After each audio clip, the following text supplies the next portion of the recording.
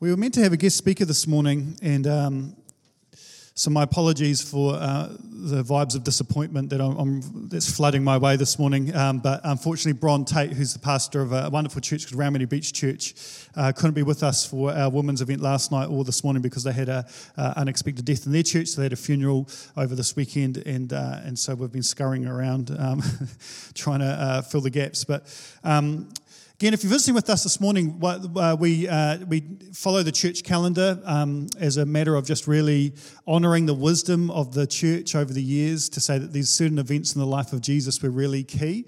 And so we've journeyed through Lent, building up to the events of Easter weekend. We had an amazing camp as a church family, which seems like a long time ago, remembering the cross, encountering God in a fresh way. Last week we looked at the Ascension, and today we're going to be exploring Pentecost. It could be said like this: the Advent was God with us, the Easter was God for us, and Pentecost is God in us. And so we're going to look at that afresh this morning. What's particularly cool about the church calendar over the events of Easter and through to now is that they're the same time as the disciples went through it. So camp was 50 days ago, if you're wondering, and so then after Easter, there was 40 days where Jesus was teaching his disciples about the kingdom of God, and I've joked about this a lot, but the disciples would have paid quite a bit of attention with the resurrected Jesus, I'm sure, and he kind of really helped them kind of tie all of the scriptures together and about what God was doing, what his kingdom was about. And so for 40 days he did that. And then last Sunday we looked at the Ascension, but that was 3 days after we should have. It was actually Ascension Thursday, which is a huge festival in Europe. It's up there with Christmas and Easter and all that sort of thing, but in the Western church, it's just we kind of overlook it a whole lot, but it's hugely important. If you want to know why, please listen to last week's talk. But Jesus ascended, and he says, "Go to Jerusalem and wait, and I will give the Holy Spirit." So again, just think about camp. About how far back that felt like. That's how long it's been for the disciples until the moment now, today, where the Holy Spirit is poured out on the church for the first time, and it's the birthday of the church. Yay, happy birthday, church. It's like this is when the whole thing kicks off. And I find it interesting. They go to Jerusalem, they wait for 10 days, and that's, they're kind of in this room and they're praying, because Jesus said, go and pray and wait. And I'm going to send the Holy Spirit. Now, we know, for most of us that have grown up in the church, we know what happens in Acts chapter 2 when the Holy Spirit gets poured out. I'm going to, in a second, I'm going to get my clicker. In a second, I'm going to read out that passage. It should be familiar. Now, but these guys didn't know what the Holy Spirit being poured out was going to look like. And I can guarantee you on day 8, of that waiting in the upper room and the praying, I'm sure the prayer meeting would have lost a little bit of steam by then. And secondly, if it was me, it's like, Peter just sneezed. Maybe that was the Holy Spirit. Wasn't that wonderful? Okay, let's go to Macca's, It's like they had no idea what it was going to be like. And then we read these very dramatic words, and I feel like I'm a bit further back today. I can't see the screens. In Acts chapter 2. The coming of the Holy Spirit. When the day of Pentecost had come, they were all together in one place. And suddenly from heaven there came a sound like the rush of a violent wind, and it filled the entire house where they were sitting. A couple of things there. Number one, I love that they were sitting. Again, classic hallmark of a prayer meeting that's got a bit quiet. Is like no longer marching around, shooty under, cootie under, let's go, go, go. In fact, the tongues thing obviously was not going to happen at that point either, but slight theological issue on that one. But they were sitting, and then the sound of a violent wind. And can you imagine that? Just like... like Pentecostal preachers sometimes use the microphone to give everyone a bit of a fright. Be filled with the Holy Spirit. And they blow. I've been in those sort of meetings, and it's like this. But it's that sound of this, like this rush. Like we've had a windy week in the bay, and it's like this violent sound in the room, and it filled the entire house where they were sitting. Divided tongues as of fire appeared among them, and a tongue rested on each of them. All of them were filled with the Holy Spirit and began to speak in other languages as the Spirit gave them ability. This very dramatic moment where, again, it's important this happens because of the ascension. Now God comes and it's like God is in you. The power of God is in you. And I love this. I mean, Jesus, I can appreciate why he was filled with the Holy Spirit. He didn't do anything naughty, right? That's pretty impressive. The fact that the Holy Spirit's poured out on us Muppets, that's amazing. That's incredible. I mean, only God knows how naughty you really are, right? Only God knows how naughty you and he pours out his Spirit. He puts the treasure in the jars of clay. His power is made perfect in weakness. The most beautiful gift he could give us, the presence of God coming and residing in me and in you. That's amazing. To empower us to be filled with his very presence, that we would carry that into the world. Amazing. What I want to look at this morning is some of the biblical images, the biblical pictures to help us understand who the Holy Spirit is. And as we go through some of these pictures, I'm praying that the Holy Spirit himself will give you revelation about maybe one of these angles where it's like, I need some more of that. I need some more of that. And then at the end of the sermon, we're going to invite the Holy Spirit afresh to come. We sung it. The Holy Spirit's already here filling us, ministering to us. It's so cool. But we're going to say more, Lord. Fill us afresh. Fill us with more. And there might be one of these angles in particular where like, I think I need that. And this has been a bit of a week of me scrambling and scratching to get a sermon together because I wasn't expecting to be preaching. So this sermon's heavily influenced by a wonderful speaker called Jay Jong, who's from the UK, and a friend of mine called Mike Pilavachi, who I adore, and I just devoured a whole bunch of their stuff. So again, and the recipe is 90% those two and 10% Harvey. So let's have a look at some of these. Every week I'm saying that at the moment. Whatever, I'm here to regurgitate for the glory of God. So, lovely imagery there. So let's have a look. Wind. So let's have a look at the first image of wind. A divine wind was there in that room. And that wind was present at the creation of the universe. God's breath brought life to Adam, Genesis 2, verse 7.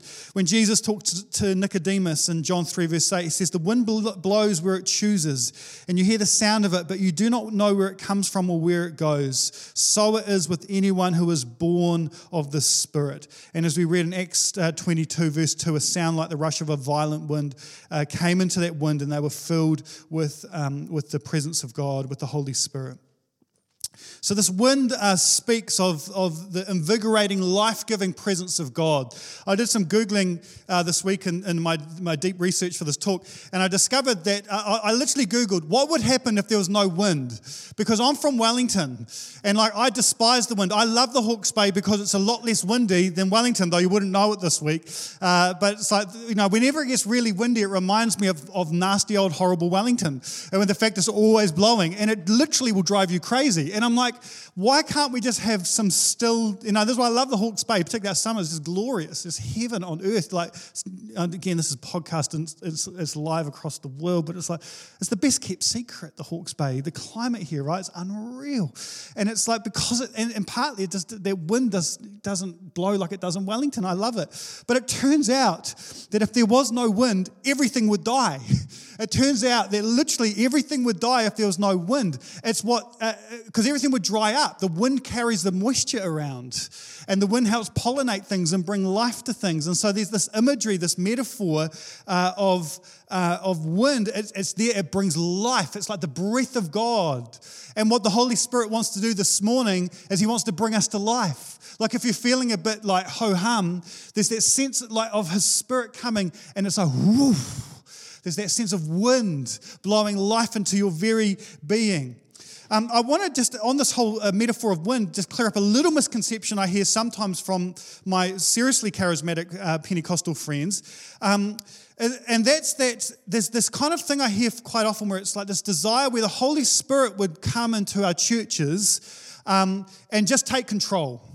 And it would just blow down all the structures, because they're man-made. What we just need is the Holy Spirit to take over completely, right? I don't know if you guys have heard that sort of thing before.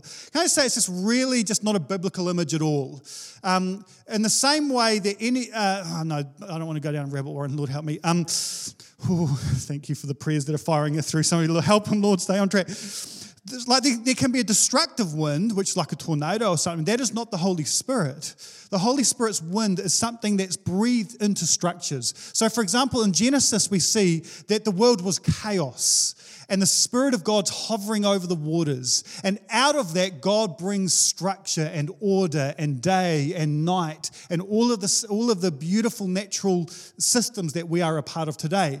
When God breathes the breath of life into that first human, He breathes it into a structure. He breathes it into a basket that would hold His presence. And it's the same today. The Holy Spirit breathes life into structures and systems. That's what He does. He loves doing that. Now, can systems and structures get in the way of the Holy Spirit and quench the move? Yes, they can. We can get in the way, and we love doing that all the time.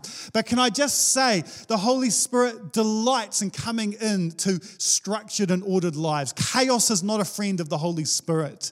And Paul talks about that in the epistles, where he's trying to tell the churches, hey, don't go all cray-cray here. There's this sense of order and structure, and the Holy Spirit comes in there and breathes life to it. Now, are there times when the Holy Spirit just takes over? Yes, He can do that. But in my experience in many years of ministry and hungering after more things of God, it's the exception, not the rule.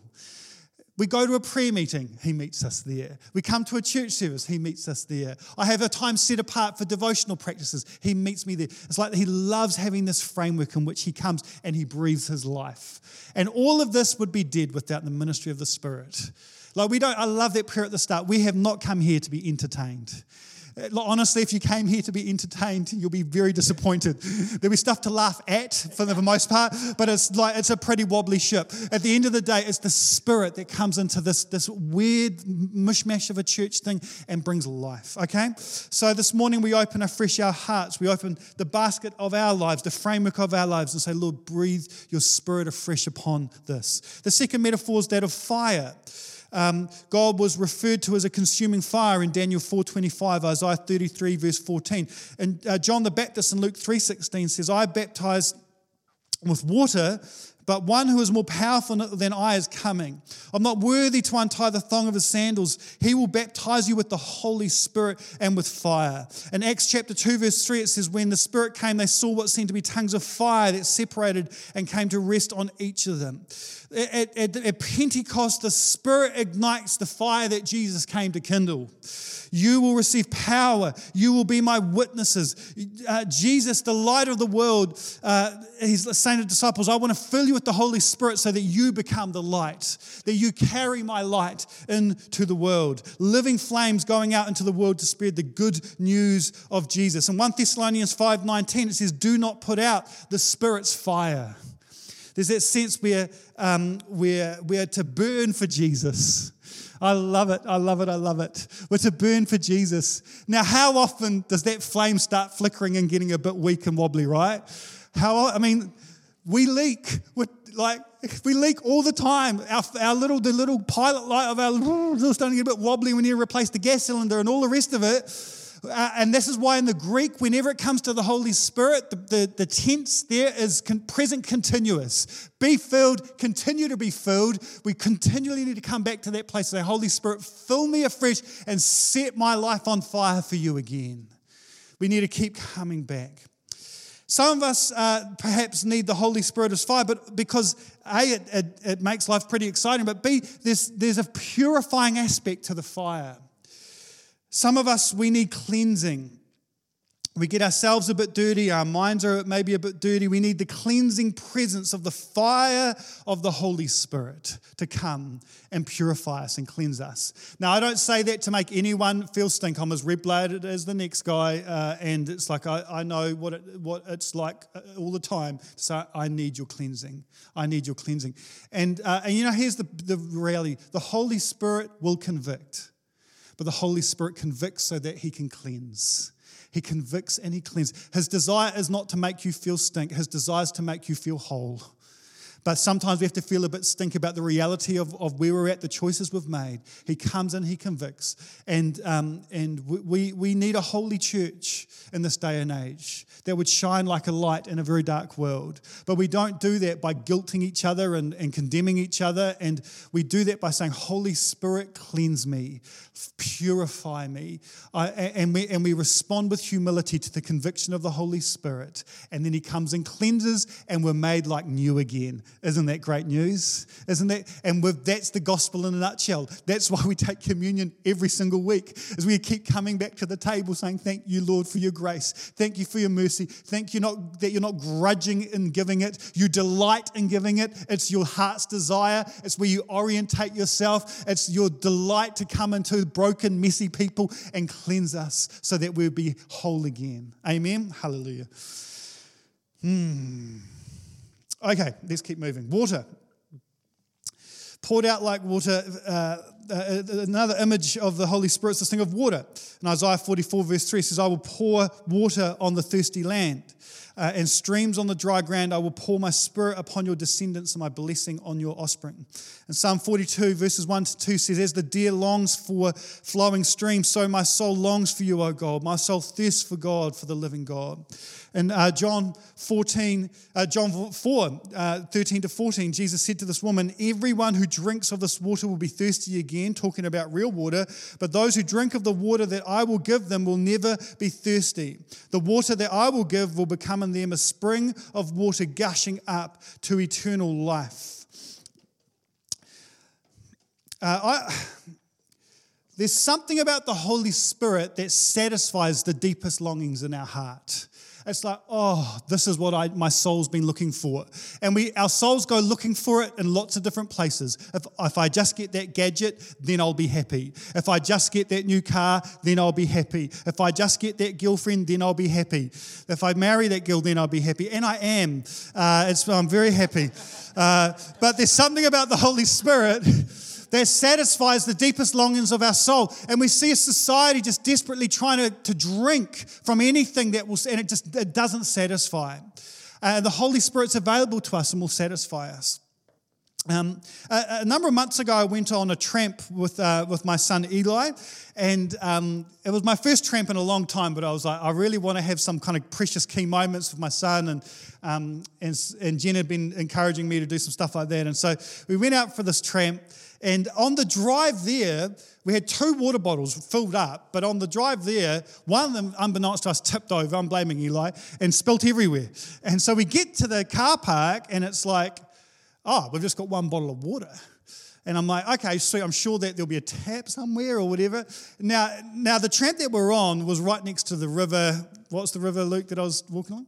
The Mohaka. And but the problem was that my dad had gone fly fishing with Luke a couple of weeks earlier, got thirsty, drunk from whatever river you guys were in, and got really sick, like violently ill. Now, Luke's not sure that it was the river. In fact, he's pretty sure it wasn't. And I think after talking to Dad about what he ate on the way home and all the rest of it, probably wasn't the river either. But I was a bit nervous about drinking from the river.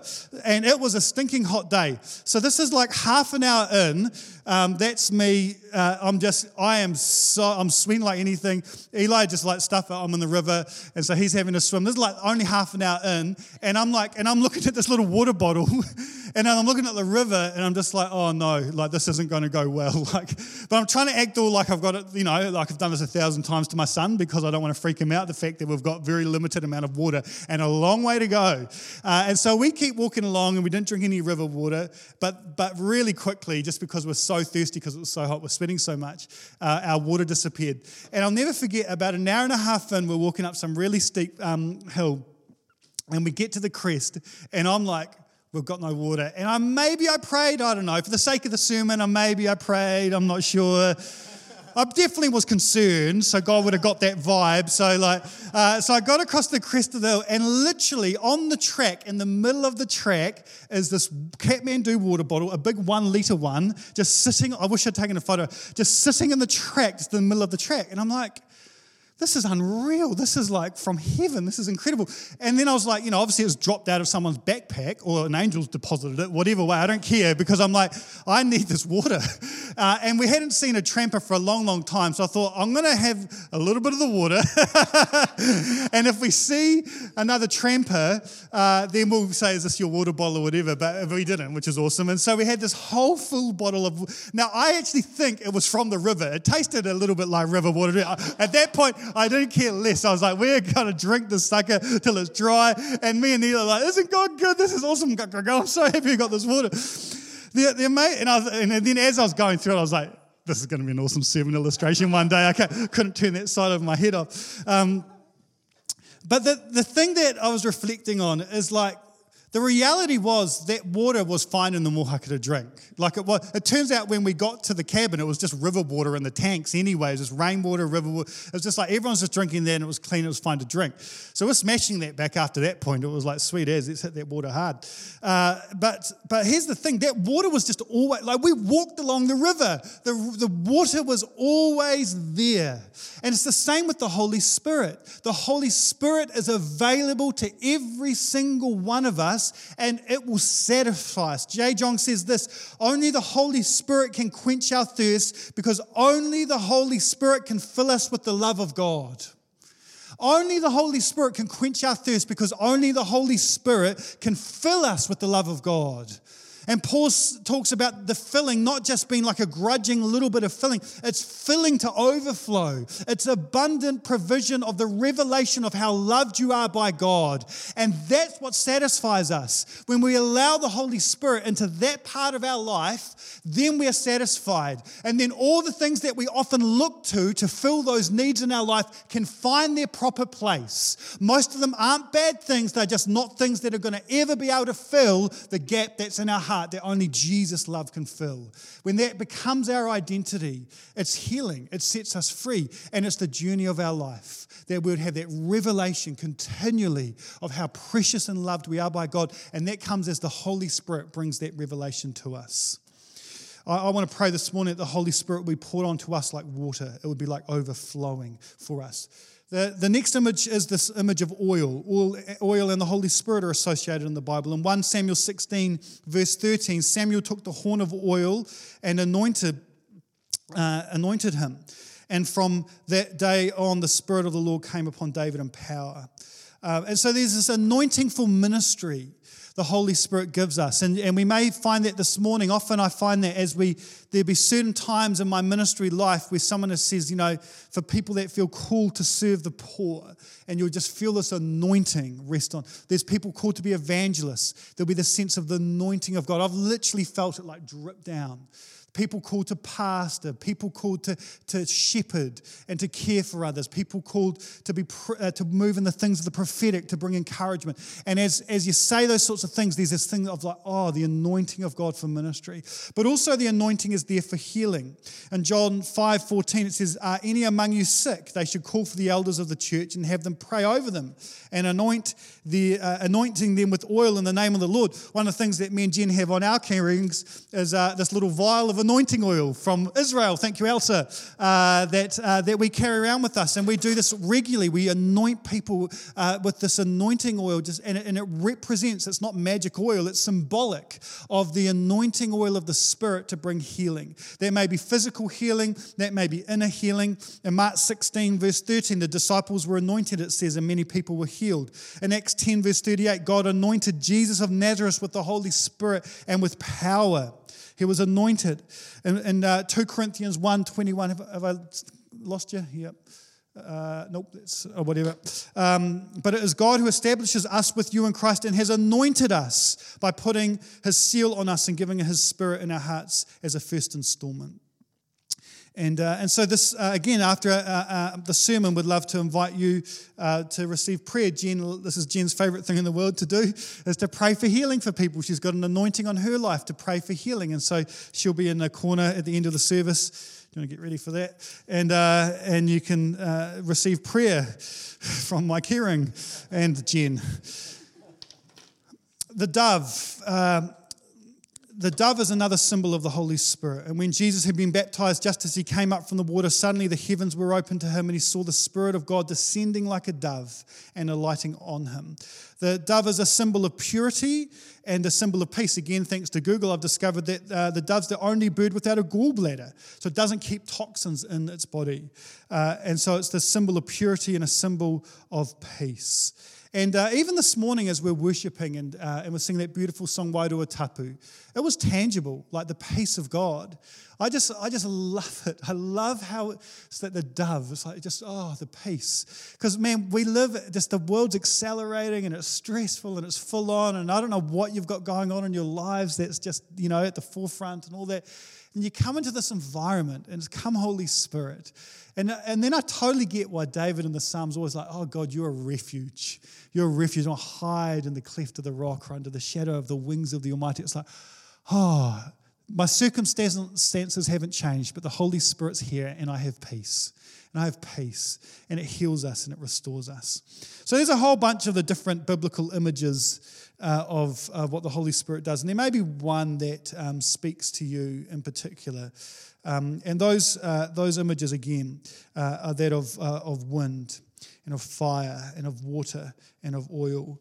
But the supreme job of the Holy Spirit, like the number one thing on the Holy Spirit's job description, is to reveal the Father and the Son. This is the number one thing the Holy Spirit loves doing. This is what He's all about, to reveal the Father and the Son. And not in an academic way. I'm all over the academic stuff. I just think it's so important. We love God with all of our mind. It's the richest journey we could take, is diving into deep stuff and discovering the glory of God academically. I'm all over it. But what the Holy Spirit does is it's not a head knowledge. It's an experience. It's to know Him in your knower. It's to feel His embrace, to touch Him with His heart and to know His heart touching us. That's what the Holy Spirit loves to do. And you'll see in some of these scriptures, Galatians 4 verse 6, and because you are children, God has sent the Spirit of His Son into our hearts, crying, Abba, Father. So that sense of the Holy Spirit come and bring a revelation that He's your Heavenly Father. He's not just a God up there. He's like a Heavenly Father. He's your Heavenly Father. There's an identical passage in Romans 8. He reveals the Father's heart. And then Jesus says in John 16 about the Spirit, He says, when the Spirit of truth comes, He will guide you into all truth. For He will not speak on His own, but He will speak whatever He hears. And He will declare to you the things that are to come. And listen, He will glorify me, because He will take what is mine and declare it to you. The Holy Spirit will come and it will bring revelation like, oh my gosh, this is what Jesus is like. Oh, this is who you are, Jesus. It's incredible. You can know all these things about Jesus, but this isn't about knowing what He did, but knowing His heart, knowing who He really is. There's a book, I love, an amazing book called Gentle and Lowly that I've been working my way through. And I've quoted it a few times. I think I've got this quote here. Listen to this. Yes, Jesus, He is the fulfillment of the Old Testament hopes and longings, Matthew 5:17. Yes, He is the one whose holiness causes even His friends to fall down in fear, aware of their sinfulness, Luke 5 verse 8. Yes, He is a mighty teacher, one whose authority outstripped even that of the religious PhDs of the day, Mark 1:22. To diminish any of these is to step outside of vital historic orthodoxy. But the dominant note left ringing in our ears after reading the Gospels, the most vivid and arresting element of the portrait, is the way the Holy Son of God moves toward, touches, heals, embraces, and forgives those who least deserve it yet truly desire it. Oh, that's awesome. Those who least deserve it yet truly desire it. Now, I read that, and some of you are like, yeah, that's pretty sweet. Yeah, that's cool. Yeah, sounds good. Pretty eloquent little cat there you've got reading. It's pretty sweet. Some of you want to just tear off your clothes and run around just going, that is unbelievable. That you want to yell. It's that terrible image. Sorry. It just overwhelms you. And the difference is, it's the Holy Spirit revealing this is what Jesus is like. This is what He's like. Here's another example. In Revelation 3:17, Jesus, through John the prophet, is speaking to churches that He loves.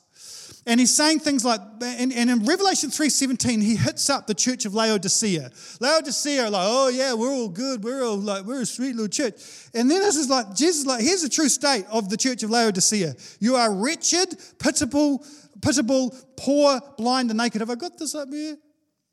Oh, yes, I do. So this is what Jesus, so that's a bit of a heavy challenge. Am I correct? Like, we're hoping Jesus doesn't say that to the Church of Bay Vineyard here in the Hawke's Bay. It's like, you are wretched, pitiable, poor, blind, and naked. Like, that's a challenging word. he's saying to the church, hey, you are not who you think you are. You've got to wake up to what's really going on here. But then just a few verses later, in Revelation 3 verse 20, he says, listen, I'm standing at the door knocking. If you hear my voice and open the door, I will come into you and eat with you and you with me. Get your head around this.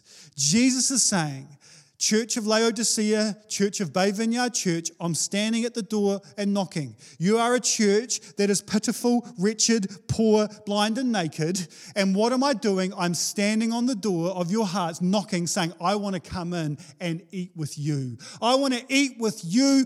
You're poor, you're blind, you're naked, you're wretched, you're all kinds of a mess. And I want to come and eat with you. How beautiful is that? How amazing is that? I'm that guy. I'm that guy. I'm the wretched, poor, blind, naked, well, thankfully not literally today, messed up guy. And it's the Holy Spirit that brings that revelation. It's the Holy Spirit that brings that revelation. It's funny, honestly, I notice this every week. I'll be preaching my little guts out, and I can just see some people are a bit bored or a bit disengaged. It's not really moving them, and that's fine. I'm not the world's best communicator. I know that. And then I look at some people, and they're weeping. And they're just weeping and they're barely holding it together. And what's the difference? It's the Holy Spirit. It's not my preaching. It's not my preaching. We all know that. It's not my preaching. It's the Holy Spirit bringing revelation, because people who least deserve it but truly desire it are saying, I need to find out what you're like. I need to know who you are. And that's it's the hungry, it's the humble. And honestly, this week I haven't had a great week on my devos. You know, like we have our Upper Click meeting every Thursday. And I'm the pastor of Bay Vineyard Church. I'm the senior pastor, which I'm whatever. Doesn't mean anything and it's a weird title, but whatever. But I can, if I want to, I could say I'm the senior pastor of Bay Vineyard. Now, the senior pastor of Bay Vineyard Church should probably be a great example to the Upper Click boys around the standard that should be set on our devotional lives. And for many weeks, I'm pretty good. Not this week.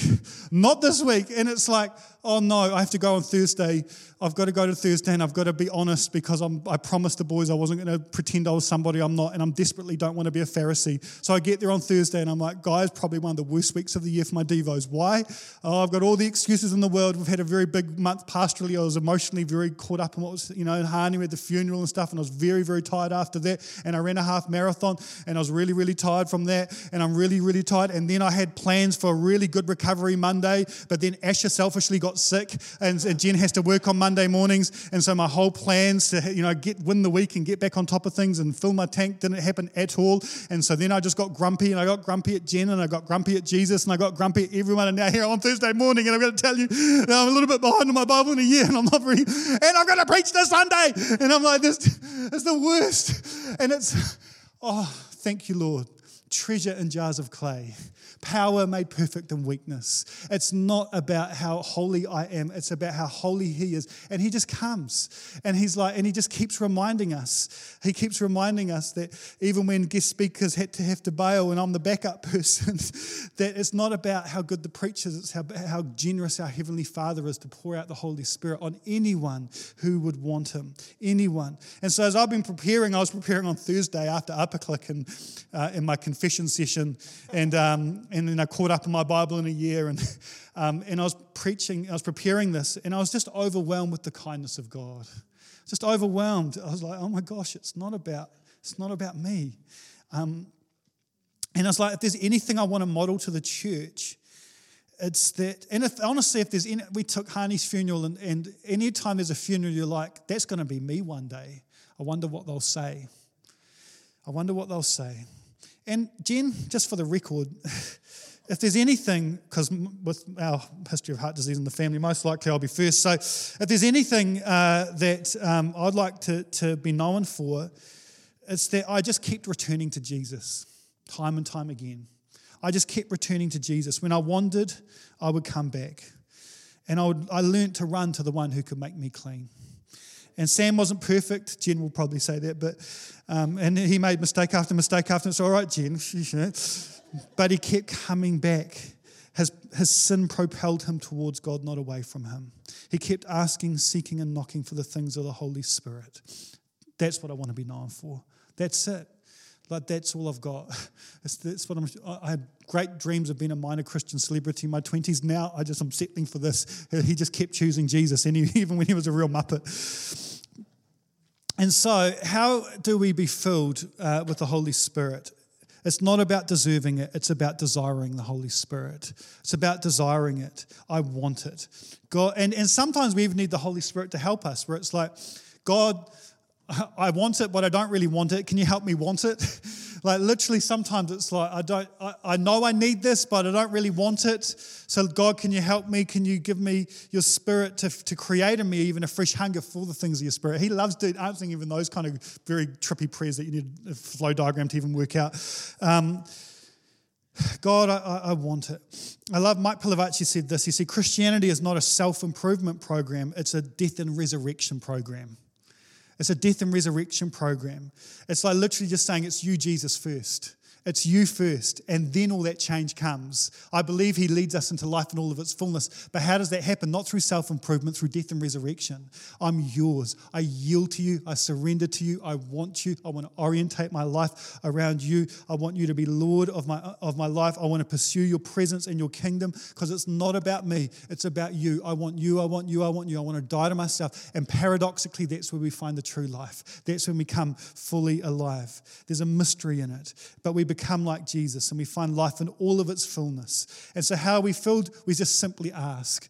Jesus told a wonderful story where he says, about this, how much more, he talks about this little story about, which of you, if your son asks for, for an egg, will give him a scorpion, or ask for, so this kind of wonderful little story about how good the Father's heart is.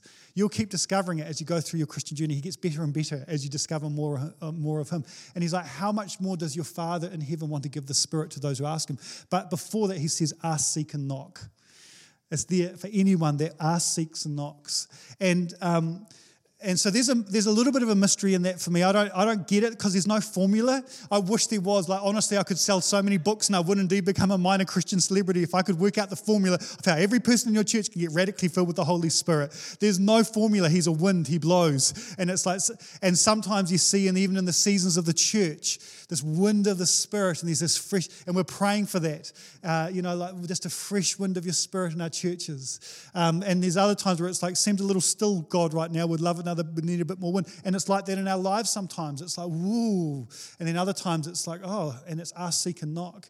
And I say this because I want to pray this morning, especially for those that are like, I don't know if I've been filled with the Holy Spirit, or I don't know, I'm feeling like a bit of an atheist from the neck down or whatever, and it's like, just struggle to feel the presence of God through the power of the Holy Spirit.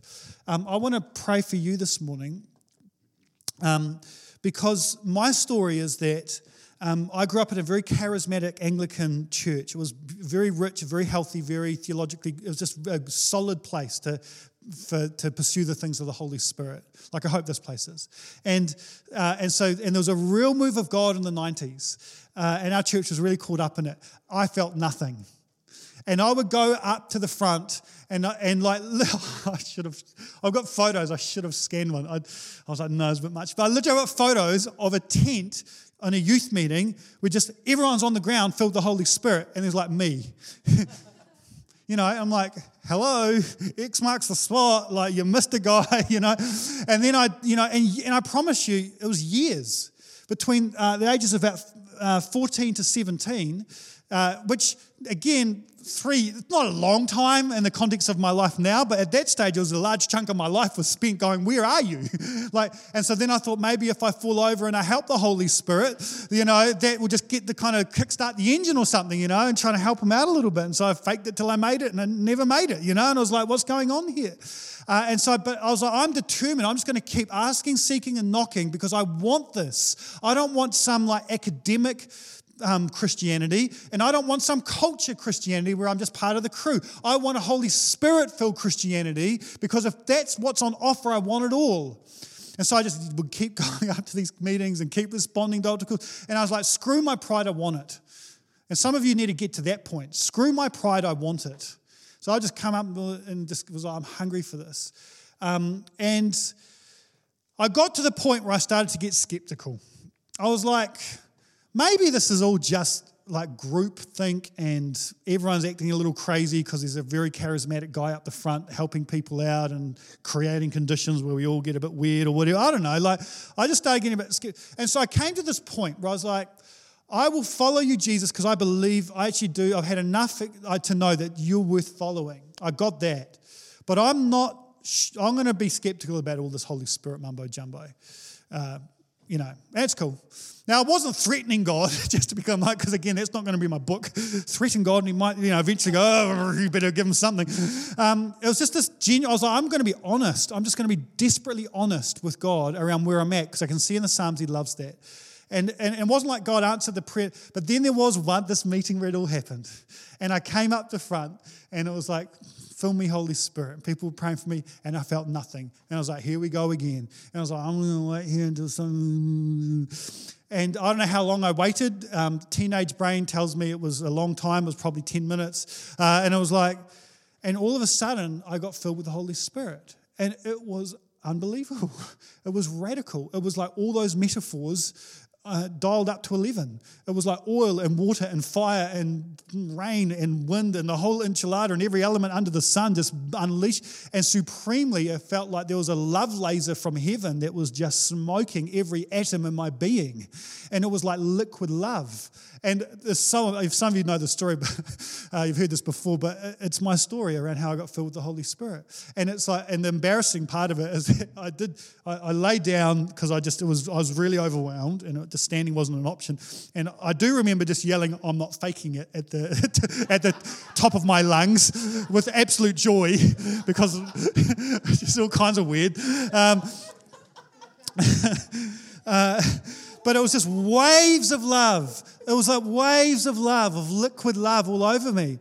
And I haven't had an experience that intense since, but from that moment, including in this very moment, I can sense the Holy Spirit with real clarity, with ease. It's just like, I'm just filled with the sense of the Holy Spirit. And Dane C. Ortland in that book, he says, the Holy Spirit turns the recipe into actual taste. That's what the Holy Spirit does. He turns the recipe into actual taste.